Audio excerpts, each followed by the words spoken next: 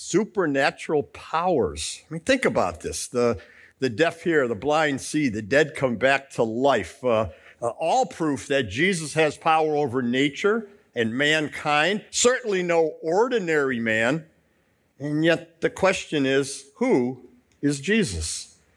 There's a story about a pastor. He's doing a children's sermon in the church service, and his object lesson is supposed to talk about squirrels. And so he gets the kids to sit down. He says, I'm going to describe something. Put your hand up when you know what it is and you can identify it. And kids are excited. He goes, well, it lives in trees.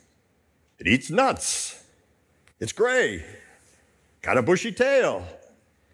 Kids are just looking at each other. Nothing's happening. And the pastor's starting to worry here a little bit and jumps from branch to branch and makes clattering noises and on and on. And finally, a little boy puts his hand up very tentatively, puts it up, and the pastor's relieved. And he says, yeah, what am I talking about? And the kid looked at him and he says, well, it sounds an awful lot like a squirrel to me. Jesus is the answer to everything. He is the answer to everything, isn't he? We're in week number 3 here of our Lenten sermon series, and the title of it is simply, Who is Jesus? So far, we've looked at his controversial identity and then his extraordinary accessibility for us.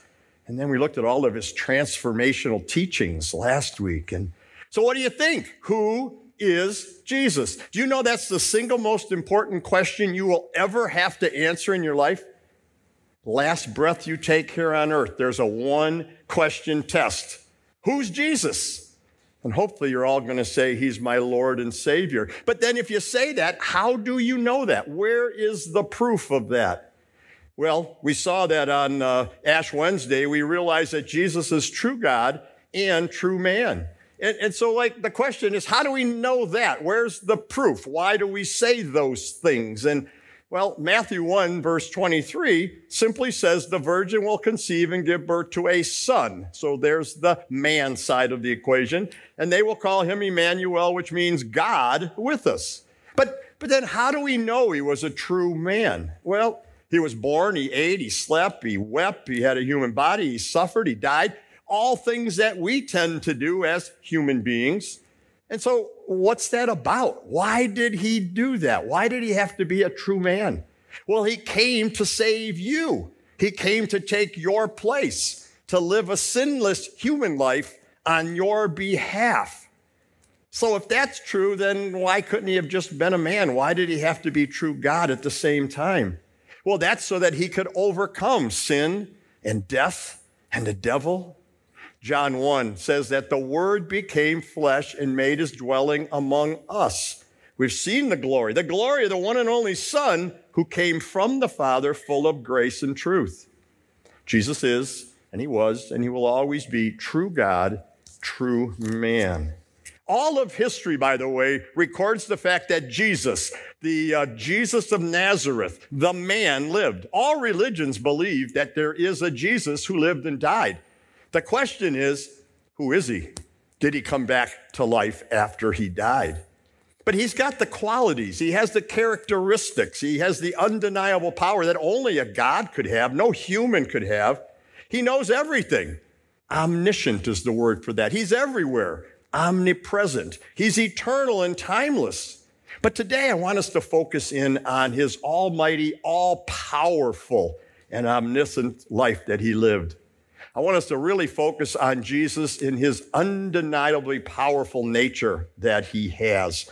The definition of being powerful is to have possession or control of authority, to have influence over others. And then we use synonyms for this word. We use words like mighty and strong. We use words like influential, all-powerful, authoritative. So the question for you is, not Jesus, but on earth here, who's the most powerful person that you know of? Maybe a president, maybe a military general, maybe a bodybuilder, black belt, maybe a billionaire, maybe your boss, maybe your spouse, maybe your parents. They all have power over one segment of culture, but they can't compete with Jesus because he has all power that has been given to him. In Matthew 28:18, Jesus came to them and said, all authority in heaven and earth has been given to me. All powerful. So we have a verse that says that, but what other proof is that? How do we know? Well, I like to think about the fact that his name is all powerful. Names are interesting. So you got some names that are kind of tough sounding, like Brutus and Rocky. And then you have some that are really cute, like maybe Zoe or Bella. And then some powerful sounding names like Maximus or Alexandra. So who do you think of when you think of a powerful name? Well, let me paint you a picture here. Someone says, go do something, and you go, why? And they go, because. And you go, because why? And then they give the clicker. What do they say? Because mom says so, right? Mom's got all authority in our families. We know that. And they deserve it. They're in charge. They love us unconditionally. They have wisdom and authority. But now take that to the umpteenth level, and now you have the all-powerful name of Jesus Christ. A name that knees bow when it is spoken. There's a song that I've always loved over the years, and it's all Hail the Power of Jesus' Name. 1779 it was written, and a missionary to India wrote it. But I got to tell you, the story behind it is incredible. There's this dramatic instance here where a guy named E.P. Scott, he was a missionary in India, and he wanted to go visit a barbaric tribe there, and his family says, don't go. It's not going to be good. And he says, God will protect me. I'm going. Well, he didn't even get to their village, and suddenly he's surrounded by these guys with spears, and he has no weapons. All he has is a violin. And so he closes his eyes and he starts playing and singing, all hail the power of Jesus' name. And he's expecting to die anywhere in the middle of this song, but nothing happens. And so he starts to peek and squint out and look, and they put their spears down.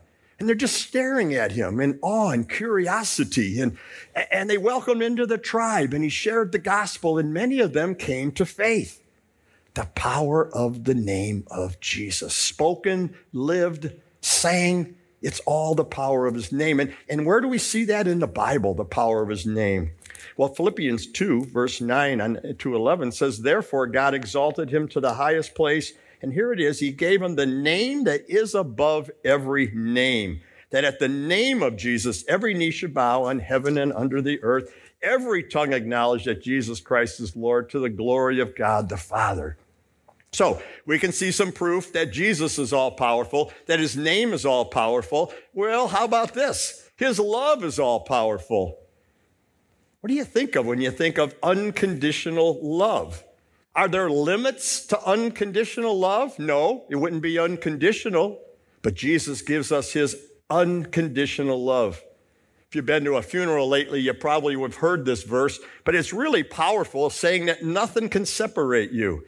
It says, for I'm convinced that neither death nor life, neither angels nor demons, neither present nor future, nor any powers, not height or depth, nor anything else in creation is able to separate you from the love of God that is in Christ Jesus our Lord. How's that for powerful, unconditional love for you? I wish I could point to every one of you to realize that I'm talking about you. Now, a question for you. Who would you die for? Cars racing towards someone, a bullet's being shot at someone. Who would you jump in front of and die for? I mean, think about that for a minute. Maybe a child, maybe a parent, maybe a really good friend. But let me ask you this. Would you do that for a stranger? Or how about this? Would you do that for an enemy? Jesus did. Romans 5, 6-8. You see, at just the right time, when we were still powerless, Christ died for the ungodly, the enemies of Jesus he died for. Rarely would anyone die for a righteous person, though for a good person, someone might possibly dare to die. But God demonstrates his own love for us in that while we were sinners, Christ died for us. It's one of the most incredible verses in the Bible. God loves you with an unconditional, undeniable, powerful love in spite of you. And then how about his peace and rest? They're all powerful too. And when we think of the word power, I think we rarely use words like kindness and comfort and peace. And yet in reality, that's the ultimate power to change lives. And God gives them to us. One of the most comforting verses in the Bible is Matthew 11. Come to me, all who are weary and burdened, and I will give you rest. The power to give rest. Maybe you need that right now. Maybe you're sitting there right now and say, man, I need that. I need that. Then turn to Jesus. In his power, he will comfort you in your weariness. The story about a man, he falls into a pit and he can't get out of the pit. And a subjective person comes along and says, hey, I feel for you down there, and walks away. And an objective person comes along and says, hey, it's logical that someone would fall in that pit, and waves and walks away. A Pharisee says, hey, only bad people fall in pits. Confucius said, hey, if you listen to me, you wouldn't be in that pit. And they all walk away. Buddha said, hey, that pit's only a state of your mind anyway. And then a county inspector comes along and says, hey, you got a permit to dig that pit? Self-pitying person says, you haven't seen anything, you've seen my pit. And they all just walk by. And yet the all-powerful, all-loving Jesus Christ would reach down, take that person by the hand, and lift them out of the pit. What pit are you in right now? And Jesus got his hand there. He's just trying to lift you out of it. Is it a financial pit? Maybe an addictive pit, a health pit, relational pit, emotional pit? Jesus has the power and the compassion to help you out of that pit. And you say, sounds good, Pastor Dave, but how do I get that? Well, it's pretty easy, actually. We see in Philippians 4, it says, do not be anxious about anything, but in every situation, and here it is, very simple and to the point, by prayer and petition with thanksgiving, present your request to God. What do you get if you do that? The peace of God that transcends all understanding will guard your hearts and minds in Christ Jesus. That's how you can have the powerful Jesus bring peace and comfort to your life. So his name, his love, his peace and rest, those are all proof of his all-powerfulness, of who Jesus is. And yet you might be sitting there going, well, yeah, but how about some really hard proof that I want to see? Well, how about his control over creation is all-powerful? I mean, read the Bible. The Word is the power of creation, spoken into creation. Colossians 1, what a great verse. It says, for in him all things were created, things in heaven and on earth, visible and invisible, whether thrones or powers or rulers or authorities. All things have been created in him, through him, and for him. He is before all things, and in him all things hold together. He's the head of the body, the church. He's the beginning and the firstborn from among the dead, so that in everything he might have supremacy. Talk about proof of power over nature and creation. I really like this verse. It's in the Message translation, but it's so simple. It just says it all. It says everything was created through him. Nothing, not one thing came into being without him. But again, let's get more specific, because anybody can claim to be God, right? Where's the proof? Well, some of our favorite Bible stories is that proof. How about the ability to walk through or to overcome the storm when it comes along? And so we see here that Jesus replied, you have little faith. Why are you so afraid? He got up, rebuked the winds and waves, and was completely calm. You imagine being there? He speaks, and the storm stops. The men were amazed, and they said, what kind of man is this? Even the wind and the waves obey him. Talk about a powerful, powerful God. If that's not enough, he walked on water. Think about that. Would you have been neat to be there and to watch that? So shortly before dawn, Jesus went out walking on the lake. That'll blow your mind a little to see that happen, huh? Disciples saw him walking on the lake. They were terrified. It's a ghost, they said, and they cried out in fear. Jesus immediately said to them, take courage, it's I, don't be afraid. Hey, Lord, if it's you, Peter said, tell me to come out on the water. He simply said, come. That incredible story. Confirmation one year, I was dealing with a bunch of the kids, and we were talking about miracles of Jesus, and I thought, well, I'll pull a little quick one on them. And I said, you know what? If you guys behave it's a 3-day weekend that we had. If you behave, on the last day, I'm going to walk on water for you. I'll show you who I am. And so they behaved pretty well. It's the last day. I went into the other room, and I got 2 of those little 16-ounce bottles of water, and I duct taped them to the bottom of my shoe. And I kind of rollerbladed in on these things. Of course, the kids just rolled their eyes. I almost broke my neck because I don't have the power to walk on water. But Jesus alone does. So what's your favorite miracle that Jesus has performed? Maybe it's turning water into wine. I mean, think about this one. He told them, now draw some out, take it to the master of the banquet. They did so. The master of the banquet tasted the water that had been turned into wine. He did not realize where it came from, though the servants who drew the water knew. And then he called the bridegroom aside. He says, hey, everybody brings the choice wine first and then cheaper wine after the guests have too much to drink. But you saved the best for now. And now don't read this wrong. He's not going to tend bar at your next social event for you. Now, my favorite of those miracles and those proofs of who Jesus is when he fed 5,000 men plus their families. I mean, think about this picture. There they are in the middle of nowhere, 5,000 men and their families. It's late. They're hungry. No Big Macs to go get at McDonald's. And what does Jesus do? Well, in Matthew 14, Jesus replied, they don't need to go away. You give them something to eat. Their answer is, we have only 5 loaves of bread and 2 fish, they answered. Bring them here to me, he said. And he directed the people to sit down on the grass. Taking the 5 loaves and the 2 fish, looking to heaven, he gave thanks. He broke the loaves and he gave them to the disciples, and the disciples gave them to the people. They all ate and they were satisfied. Disciples picked up 12 basketfuls of broken pieces that were left over. The number of those who ate was 5,000 men, besides women and children. Now, this is a neat story because it shows his power, but it also shows his concern for the people. And of course, I could go on for hours and hours and hours. The Bible's full of proof of his power that he has to heal the sick, give sight to the blind, remove demons from people, raise the dead. And by the way, all done publicly. This wasn't something one person saw hidden in a room. Done in front of lots of people. Jesus' victory over sin, death, and the devil. Now, there's something that's important, right? He has power over everything, including death. A verse in 1 Corinthians, where, O death, is your victory? Where, O death, is your sting? Well, the sting of death is sin, and the power of sin is the law, but thanks be to God, he gives us victory through our Lord Jesus Christ. See, you can have victory.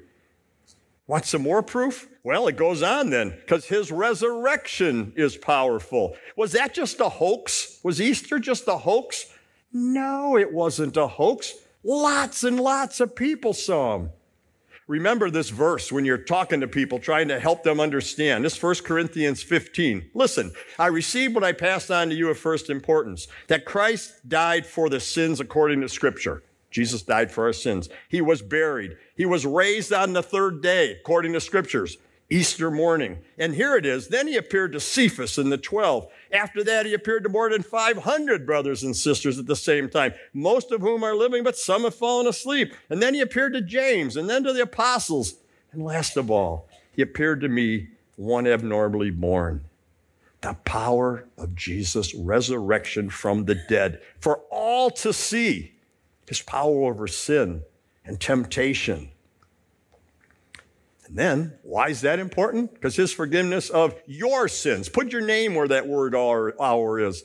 The forgiveness of Dave's sin is powerful, powerful, powerful. Now, how do you get that? You say, well, I want some of that. Pretty simple, really. 1 John 1:9. If we confess our sins. Can't get any simpler than that, right? If we confess our sins, he's just, he'll forgive your sins and purify you from all unrighteousness. See, there's power in the law also. The law says the wage of sin is death. You've sinned, I've sinned. We all deserve death and separation from God. But now the power of Jesus Christ, the power of the gospel, fulfills that law for you and for me. And then finally, his plan for you is all powerful. Now you might be squirming, going, wait, I got to do something here? Well, you should be responding to him. This all-powerful, all-loving God forgives you so that you can glorify him. So let's look at Ephesians 2:8 and 9. For it's by grace you've been saved through faith, not of yourself. It's a gift of God, not by works, so no one can boast. That's cool, right? But then it goes on, the next verse, verse 10, for we are God's handiwork, created in Christ Jesus to do good works, which God has prepared in advance for us to do. You ever think about that? We're saved so that we can go out and serve the Lord and glorify the Lord and share the message with other people. So we've seen the proof that Jesus is all-powerful, and he wants to bring that into your life. And yet sometimes you say, I'm a little nervous about that, going out and doing stuff. So I want you to read this verse with me. Have I not commanded you, be strong and courageous, do not be afraid, do not be discouraged, for the Lord your God will be with you wherever you go. He sends you out, but with his undeniable power to accomplish his will in your life. I wanted to end this message, which I think is a neat paradox of this God-man, this all-powerful but all-loving and humble man. And why did he come to earth? Why did he die in our place? Well, this is 1,600 years old, what I'm going to read you. It's from Gregory, the Archbishop of Constantinople. Listen, he began his ministry by being hungry, yet he's the bread of life. He ended his earthly ministry being thirsty, yet he's the living water. He was weary, yet he's our rest. He paid tribute, yet he's the king. He was accused of having a demon, yet he cast out demons. He wept, yet he wipes away our tears. He was sold for 30 pieces of silver, and yet he redeemed the world. Jesus was brought as a lamb to slaughter, yet he's the good shepherd. Jesus died, and yet by his death he destroyed the power of death. The undeniable, powerful love of Jesus Christ for you individually. A couple action steps that I hope I've inspired you to take. First one is, are you ready to say, I'm going to praise the powerful name of Jesus and use it to his glory? First of all, are you going to use his name in a reverent way? Second of all, you're going to get into his word so that you can understand his power. Second, are you ready to say, I'll turn to Jesus for my rest and comfort? If you've got burdens, folks, he's the one to turn them to. Present those to him and cast your anxiety to him. And then number 3, I'll seek Jesus' will in my life. He's got a plan for you. Have you ever sat quietly and asked him what that plan might be? Lord, thanks for showing us your undeniable power of your name. It's a name above all names. The power of your unconditional love for us. The peace you offer us in your word, and for showing us your power over creation and the laws of nature and even life and death. And then most importantly, the undeniable power of your resurrection, your forgiveness of sins. And then that power that's going to work in and through us to accomplish your plans. Amen.